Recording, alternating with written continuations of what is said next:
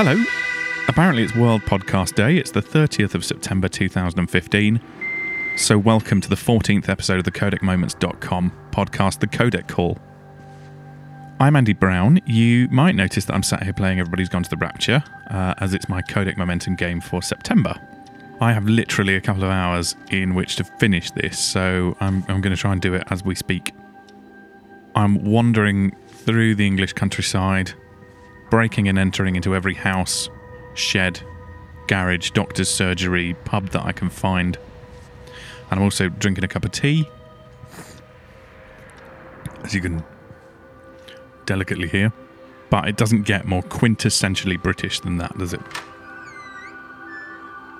Coming up later on the podcast, Matt's going to be joining me, and we're going to be talking to Peter Daish from Daish Games, who developed CollectOrb, which we reviewed on our website a little while ago. And I'm also going to be updating you about everybody else's progress in Codec Momentum. A lot better than mine, I'll be honest. In the meantime, the Professor's going to join us and talk about a game that he's been playing recently that I think is relatively close to his heart. And I'm just going to have a play on this train set. See you soon.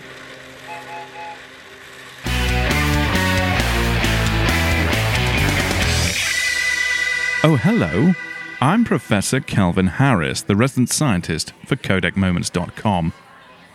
It appears you've caught me in the middle of my 11sies, which is good because in the high-pressure world of the pharmaceutical industry, sometimes you need to take stock and completely switch off from all the candidate development processes, international steering groups, and independent ethics committees that it requires to take a raw material and turn it into a marketable pharmaceutical product. As such, in my downtime, I like to play good old-fashioned computer games. So, what are you playing this week then, Professor? Well, Brian, I'm playing Big Pharma from Twice Circled Games. What are you doing that then? Well, you research raw materials, develop them into pharmaceutical products based on demand and market saturation, and then bring them to market. Isn't that what you're going to do for real life when you finish your coffee break, Professor? Oh, Brian, you simple idiot. You couldn't be more wrong. Why not, Professor? This is hot chocolate. Big Pharma is a management simulation not unlike Theme Park or Theme Hospital, which puts you at the head of a pharmaceutical conglomerate. You begin the game with access to a handful of raw materials and a small factory floor. You have to build a production line to take these candidates and turn them into drugs you can sell. Wow. With conveyor belts and everything. More conveyor belts than you can shake a stick at, Brian. I wouldn't imagine sticks would be permitted in the sterile environment of a pharmaceutical production facility, Professor. Figuratively, Brian. You create these drugs by changing the concentration of the raw materials, which will activate beneficial effects within an effective range of concentrations, such as mild analgesic effects, Painkillers like aspirin, reducing hypertension, that lowers your blood pressure, or gastrointestinal protection. stops you doing hurty burps. These basic drugs provide you with the revenue to hire research scientists who can develop new manufacturing processes and analytical techniques. This is the key to streamlining your production lines and maximizing revenues. Each cure has a max strength that can be determined after you've unlocked the analyzer and fed some of your raw material into it. The closer you are to the max strength within the range of effective concentrations for that drug, the more efficacious it is. Each drug you produce is rated. Higher rated drugs give you a bonus on their profits, but you'll need to figure out for yourselves if it's worth the increased production cost per unit and capital expenditure on your production lines to achieve this. It's not all sunshine and rainbows, though. There are side effects too that also have an effective range of concentrations and max strength. The closer you are to the max strength of any side effects, the more detrimental they are, which damages the reputation and sales of your product. Making the best drug you possibly can becomes a balancing act of risk-to-benefit ratio versus production cost. The technologies developed by the researchers you employ can also be used to upgrade current cures to treat more complex conditions. Again, this incurs greater costs and requires longer production lines, as your manufacturing now involves several steps. Another way to develop new cures for new conditions is to hire and send explorers off to some of the Earth's wildest and most distant locations. Like Darlington or Hull, Professor. Quite. They'll come back eventually with new raw materials, some of which will even contain catalysts that add a puzzle element to your production process, requiring you to shake and mix precursors and products to create complicated compounds. No doubt needing more technological jiggery-pokery from your research scientists here, Professor. That's right, Brian. They'll not only develop creamers, shakers and multi-mixers to improve your production lines, they'll also develop patents to protect your creations from the competition, outsourcing to reduce staffing overheads, and bribery. Lobbying and regulatory connections, Professor. And lobbying and regulatory connections to improve the public's perception of your products. This public perception impacts on your products by influencing the ratings and bonuses that we discussed earlier, and sales performance too. The business simulation doesn't stop there though. As I've already said, you have to take into account materials and production costs, but also demand for particular cures and market saturation of both yours and your competitors' products. The rabbit hole goes as deep as you wish to delve. There are plenty of challenge scenarios that will influence your playing style, and a free play mode too, which for me was a lot of fun as I tried to create the longest and most convoluted production lines I possibly could. Big Pharma has taken a host of management simulation and puzzle aspects onto its production line, shaken them up, and mixed them into one pill. The only thing that's hard to swallow is the price at £18.99 on Steam, and at the time we recorded, it's a little cheaper on GOG for some reason at £16.49. Personally, I think it's a little bit expensive for what it is, but I wouldn't hesitate to buy it with even a small reduction on that price. I guess that's the price you pay, though, for years of unrewarding research and development that come before you can finally release a marketable product. Was that a subtle nod to the constant battle over drug pricing between manufacturers and healthcare peers, Professor?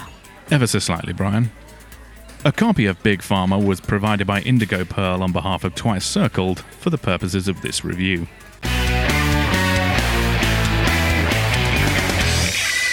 So I'm still sat here drinking tea and playing with my train set on Everybody's Gone to the Rapture. I'll be honest, I probably need to pick up the pace if I'm going to complete this by the end of the podcast. Ooh, trophy. Right, let's turn off the train set and crack on. Okay, so this month we have once again put out the hashtag Codec Momentum Challenge to you all, and many of you have stepped up to the plate, and I'm pleased to say that some of you have done really well. So, Year of Shamer, Colm Sheridan, at Psalm67 on Twitter, said he was going to complete Resident Evil 4, which is an awesome game, and he's done so. Well done to you, Colm. Another Year of Shamer, and good friend of the podcast, at FuryAC3. He really wants it to be Furious, but it's not, is it? It's at FuryAC3. Stuart Cullen promised when we were talking about the podcast we did the other week that he was going to complete Alien Isolation, which he's done. But he's gone one step further. He's also managed to beat The Crew. So, well done. Roger Havens, our very own Roger Havens, Metal Gear Solid 2. Big game to take on. Fair play to you, sir. Well done. And the ever-present Nick Hulk has completed Peggle 2, which, as we all know, is powered by unicorns. So we're down to the wire for a few people who said they were going to do one. Jason Smedley at the Jason40 on Twitter said he was going to complete Assassin's Creed 4 Black Flag. We're still waiting to hear about that. So we'll have to find out about that in the next few hours. And also Matt Holt, our very own Matt, who is going to complete the Lord of the Rings Shadow of Mordor DLC packs. He's gone very quiet about that. In fact, I distinctly remember that last night we were playing Rainbow Six Beta together, and neither of us were really doing our Codec Momentum games, so that's quite naughty. If you sat here wondering what we're talking about, the idea behind Codec Momentum is that we've all got games that we really should have finished but didn't quite manage it for some reason or another. Could be that we spent months waiting for them to arrive, and then they turned out to be time sinks and we moved on to something newer and better. Or it just could be those wonderful games that we get with PlayStation Plus or games with gold, freebies from Steam that just sit in our libraries untouched and unloved. And then, as is my case, real life just tends to get in the way. So the idea behind Codec Momentum is that every month you pick one game, or more than one game, you can have as many as you want really. Let us know what you're going to play, what you're going to finish, and just tweet us at Codec Moments using the hashtag Codec Momentum. Simple as that. When you've done, when you've completed it, you play it through the month. Let us know by sending us a screen grab of the final trophy or achievement, or a screenshot of the credits. And as a well done you, for completing the game will send you a Codec Moments badge, and they're awesome. If you really want to up the ante, then you can do a Platinum Pledge, and it works in the same way, but if you do a Platinum Pledge, all you've got to do is you've got to get that Platinum Trophy or that 1,000 Gamer score, and then send us a picture of that. And we've got special Platinum Pledge badges now that you can do. So it's hashtag Codec Momentum or hashtag Platinum Pledge to @Codec Moments if you want to join in and clear some of those games from your pile of shame. Now, if you'll excuse me, I need to get back to Yorton and Tipworth if I'm going to crack on and get this done before the end of the podcast. Here's Matt and I in a pre-record.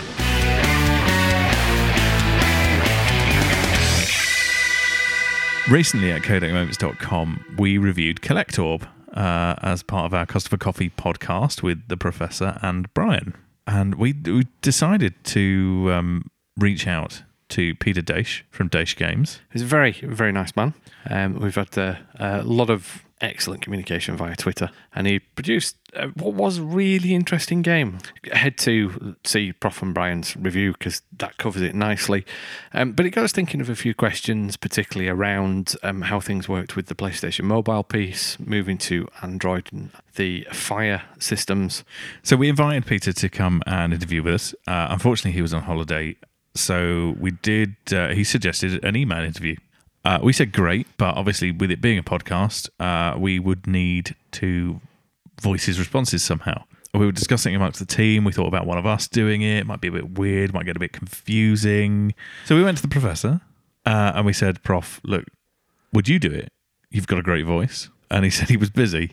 His exact words, and I quote, "Don't worry, I'll come up with something." So he has. You can't see this. In the corner of the room, there's a 4-foot tall cardboard box with Podbot 3000 written on it and a microphone in front of it. And Is he taking the mic?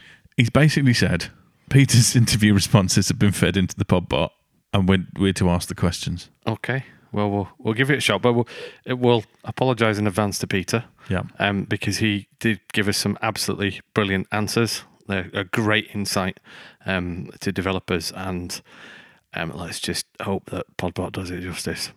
Okay, so let's give it a go. First question then. So, what made you want to make a game? Well, I've always been interested in the way software is made, in particular video games, and I suppose the recent increase of indie developers just made me want to try creating a game myself. What game is taking up most of your gaming time at the moment? Well, appropriately enough, given the theme of today's podcast, everybody's gone to the Rapture. Oh, fair enough. And what's your favourite game? Drive Club. Good choice. Drive Club. Excellent game. Excellent game. How did being part of the PlayStation Mobile program help with the development of CollectOrb? And in particular, how did Sony support that whole process? The PlayStation Mobile program was great for my brother and I. CollectOrb was our first game, so we needed a platform which was quick and easy to develop for. PlayStation Mobile was just that. Sony really did all developers a big favour when they chose to withdraw the developer's sign-up fee. They were also very quick to respond to any queries we had and were just generally great to work with. And what did you feel when you found out that the program was being shut down and access to the apps would no longer be available to PlayStation users? My personal feelings were mixed, really. Development on CollectOrb was just beginning when Sony announced the closure of PlayStation Mobile, so I didn't know whether I should continue developing CollectOrb or not. I also felt really sorry for all the other developers who spent so much time developing for it, and also for the gamers who genuinely liked the PlayStation Mobile games. It really was a great shame for all involved that PlayStation Mobile closed. Were you surprised that the service closed? And was there enough of a return in developing through this route? So was it really worthwhile?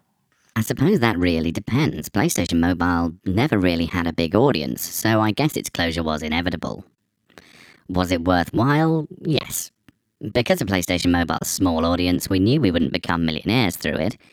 However, we believe the experience gained from our first release really helped with the Android version, and hopefully all future releases. So is this now a full-time occupation for you, or more of a side project? That is, if someone asked you at a party what you did for a living, what would that be? Well, currently I'm a full-time student, so game development really takes place during holidays and weekends for me. And it depends who's asking. Okay, so what's your greatest gaming achievement, aside from releasing CollectOrb? probably being able to consistently beat my older brother Thomas, who composed the soundtrack and co-designed CollectOrb, at our weekly StarCraft 2 battles. We do take it extremely seriously. When did you decide to port CollectOrb over to Android and the Fire systems? How different are the two to develop for, and is it effectively the same version that runs on both? We decided to port CollectOrb over to Android and Fire about a month after launch. It's the same version on both platforms. What did you approach differently when porting to these new platforms? I decided to implement our tilt control system on the Android version of CollectOrb due to the lack of joysticks on most Android devices. This was new for me as I'd only ever dealt with the PS Vita's physical buttons before. It took a lot of experimenting to get it right, but I believe the controls are now easier to handle, and when mastered really start to pay off, while still offering challenging gameplay. CollectOrb on Android is much more than a simple port though. Lots of features such as tilt controls, extended soundtrack, new levels, etc. weren't included in the Vita release. So I'd say it's more like CollectOrb 2.0. And how was it working with the Unity engine? Awesome. As I didn't have all that much experience in computer coding, and none whatsoever in game development, it was vital that I could use something that was fairly easy to pick up and had a great online community. I would definitely recommend it to anyone who's interested in giving game development a go. How hard was developing for Android, given the large variety of devices the game could end up running on? It was quite challenging. The varying hardware and the sheer amount of Android devices available made it impossible to be 100% certain it would run well on most devices. From testing on lots of different Android devices, I found I had to make a few adjustments to the graphics and stuff like that to make it slightly more mobile-friendly and more widely compatible.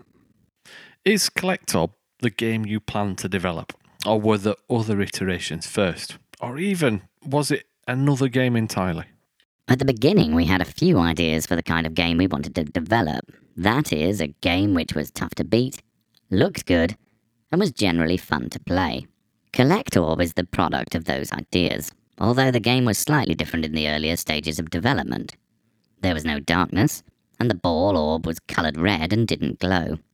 A few level designs changed along the way as well.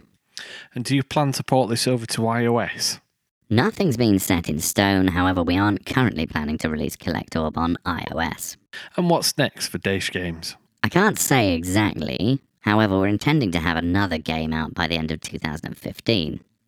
It probably won't involve a glowing orb though. Have you got any tips that gamers would find useful for CollectOrb? Okay, here's a quick CollectOrb tip. In CollectOrb there's an up, down, tilt, dead zone. Try to find it and it really will help a lot. That's great. Thanks for that, Peter. Thanks very much. Bye. Thank you very much to Peter for allowing us to do something as ridiculous as that. And don't forget that CollectOrb is available now in the Google Play Store and on the Amazon Fire... What's it called? The Amazon App Store. You can get in touch with Peter and Daesh Games via @Daesh Games on Twitter, and we'll add the links to the page this podcast is hosted on.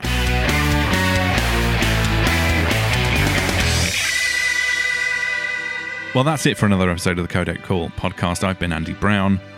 If you want to get in touch, you can tweet us. You can tweet me directly @ClinicalAndy, or you can get in touch with the Codec Moments team by tweeting @CodecMoments. Especially if you want to take part with those #Codec Momentums or #Platinum Pledges. You might notice that I'm doing this outro over serene credits music. I've done it. I've finally completed Everybody's Gone to the Rapture, so that's chalk 1 Codec Momentum up to me this month. And in the next podcast, we'll be revealing whether Matt's managed his, and also what our choices for October are going to be. Until then, don't be a stranger, get in touch, and happy World Podcast Day. Bye!